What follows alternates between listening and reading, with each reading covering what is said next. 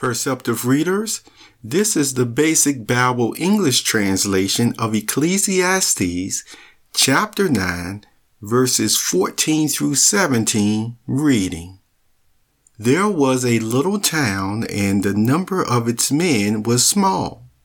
And there came a great king against it and made an attack on it, building works of war round about it. Now there was in the town a poor, wise man, and he, by his wisdom, kept the town safe. But no one had any memory of that same poor man.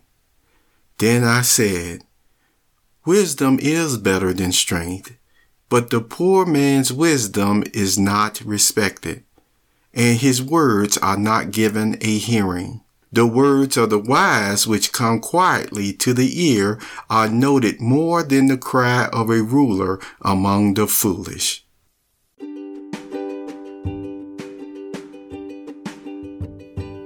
You have just listened to the Perceptive Readers podcast.